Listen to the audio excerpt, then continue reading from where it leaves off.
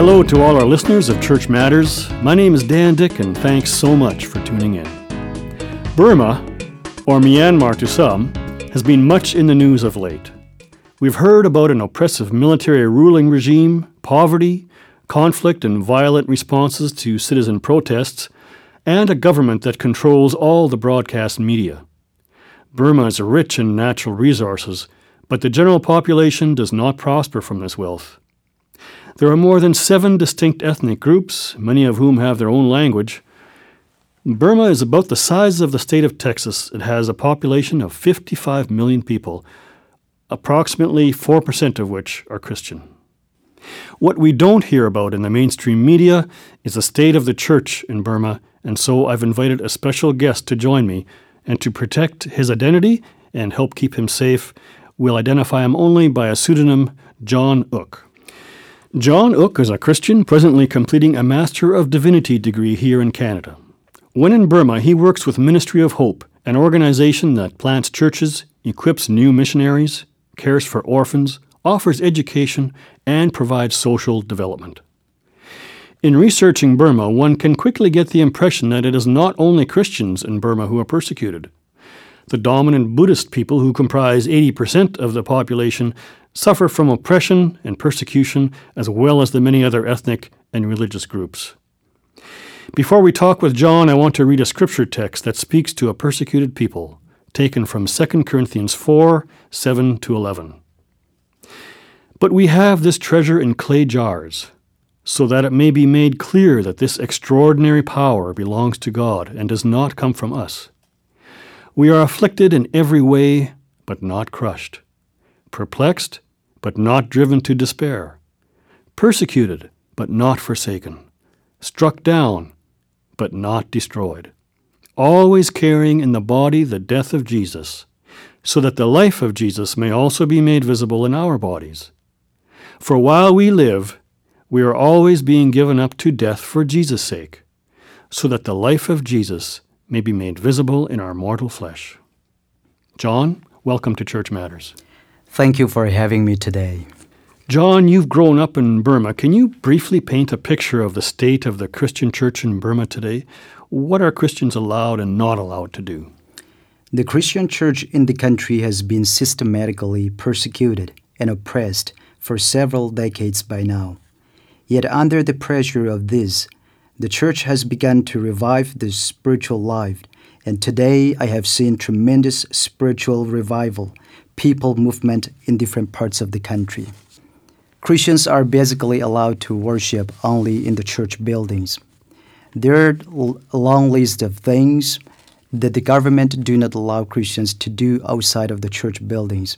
For instance, we the Christians are not allowed to share our faith with our neighbors or others publicly. We are not allowed to organize any Christian gatherings. Worshipping at house churches are not permitted. Publishing and distributing Christian literatures to others. And also, we are not allowed even to help others as a Christian. John, can you tell me briefly about how you came to faith?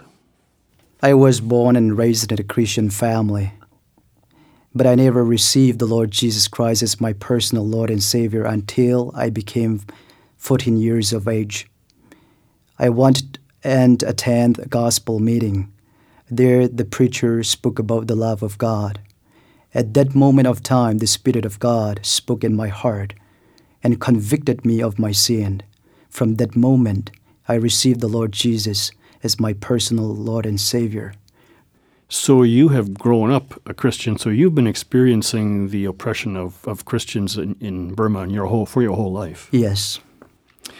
It's my understanding, John, that Burma has many ethnic and religious groups. How do you characterize the relationship among these groups? Are they more or less united in their oppression and persecution? Ethnic conflicts and tensions have been present within the country even before the year 1960, and is frequently intensified over again and again in the past. I believe we need the special grace of God to bring about peace and reconciliation among these ethnic people groups in the country. But one positive thing that I have noticed, seen in the past, is people become more united as Christians under this severe persecution and restriction. So given that there is tension between different ethnic and religious groups in Burma, then how do they receive the Christian message for the first time? Are they generally open to it, or is there a great deal of resistance? In my opinion, the Burmese people are very gentle and friendly by nature. Also, people expect gentle and friendly approach and treatment. As long as we share the Christian message in a friendly way, they do receive it well. I have seen tremendous openness to the gospel today, but it is the Buddhist Association and the leaders that are completely opposing the Christians and their Christian message in the country. So how does that play out in everyday life, that opposition or that tension between the Christians and the Buddhists? How does that reveal itself, and what kind of ways does it manifest itself? I think that is a very unfortunate testimony that the Christians are bearing in our country today. I think the Christians have to live a better life, come together as brothers and sisters to witness to the truth among the Burmese people. I have seen the church have fallen short of the glory of God, have been far away from the point of perfection. I think we need a special grace to become more united, to be effective witness to the people for the Lord Jesus in our country. And of course, that's true in virtually every country where the Christian church is active, and that it has fallen short and has not always been its best witness to people of other faiths. What, in your opinion, John, is the biggest obstacle to Christian ministry in Burma? I believe it is religious, racial discrimination, restriction, and persecution as a result of lack of religious freedom in the country. What can people of faith do in Burma to speak to those in power about that issue? I believe the believers, the Christians in the country, cannot do anything about changing the leaders' life, their system, their attitudes, but they have begun to have an understanding that it is only God who can change and transform their lives. So the churches have begun praying for leaders across the country. Here in the West, John, many Christians have a social gospel view of Christianity, that Jesus came not only to save souls, but that faith in Christ transforms people's behavior so that we treat one another more fairly, and that this treatment also extends to those who are our enemies. Does a social gospel message have any attraction to the people of Burma in this highly conflicted and very tension-filled environment? Yes, it does have. Churches have begun to pray for our leaders so that somehow the leaders may personal... And when you say our leaders, you mean your political leaders? Political leaders, exactly, would have personal encounter with the divine grace. Many Christians do believe that personal encounter with God brings about faith, which transforms one's lifestyle upside down. There's nothing Christians can do about our political leaders, but we seek God's grace to be given upon our leaders, that this grace is powerful to transform everyone's life. John, in your mind right now, what is the most pressing need in Burma from a ministry perspective? I believe it is the gospel of the Lord Jesus Christ in the lives of the Burmese people. When I look at the situations in the country, what I clearly see is the hopelessness that the people feel across the country. And I said to the people that all we need is a tremendous sense of hope, the hope that the Lord Jesus gives to the people. So in the Burmese environment, John, what speaks to people about the Christian faith? How are they attracted? Is it through word or through deed, through scripture, teaching and availability, or something else? I believe it is both, by words and by deeds. They should go together. The Burmese people wants to see the visible expression of invisible faith that we Christians have in the Lord Jesus Christ. The Buddhist people and their teaching is deeds-oriented. When they see the visible expression of our invisible faith in the Lord Jesus Christ, they understand the message of the Lord Jesus Christ in a way we will never imagine. Preaching of the Word of God is very powerful when we share the message of hope of Christ to our people. People who never heard the message of hope for the past 50 years, they cannot resist it. The gospel is bearing fruits in the lives of the Burmese people as we share the word of hope to the people, as we also demonstrated that word by deeds. The hope ministries that you work with when you are in Burma, they assist with feeding orphans and providing education and other social needs. Does the government recognize the benefit of those services at all? No, the government doesn't want to recognize any good works carried out by the Christian organization in the country.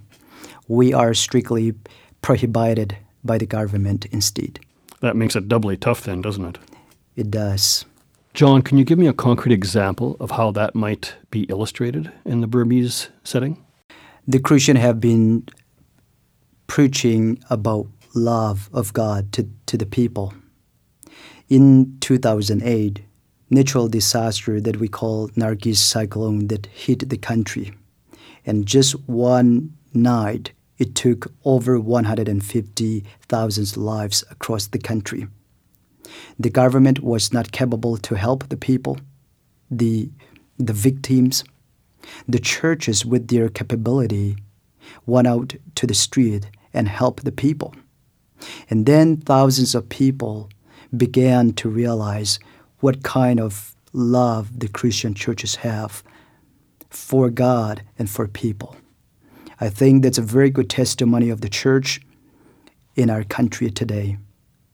John, our time has run out for today. I'm wondering if there's anything else you'd like to add or say before we end this part of our program.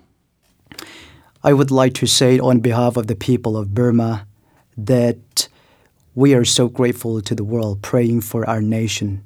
We humbly ask that the Christian churches around the world will continue to pray that God's kingdom will come among our Burmese people.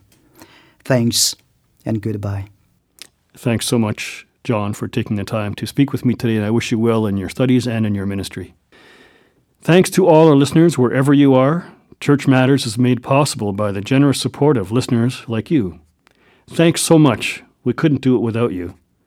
If you would like to help us continue the program or support other Mennonite Church Canada ministries, call 1-866-888-6785 or visit MennoniteChurch.ca. My name is Dan Dick, and you've been listening to Church Matters. May you be called, equipped, and sent to be the church in the world today and every day thereafter. Thanks for listening, and see you next time. As you go out from here, may the Lord go with you, the face of God shine on you every day. We are sent by God wherever we are living, salt and light as people of the way.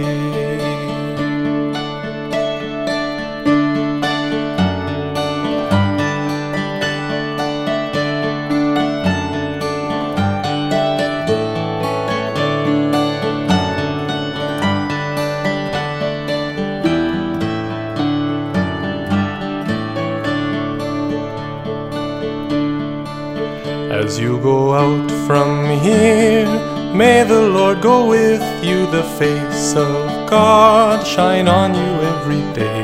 We are sent by God wherever we are living, salt and light as people of the way.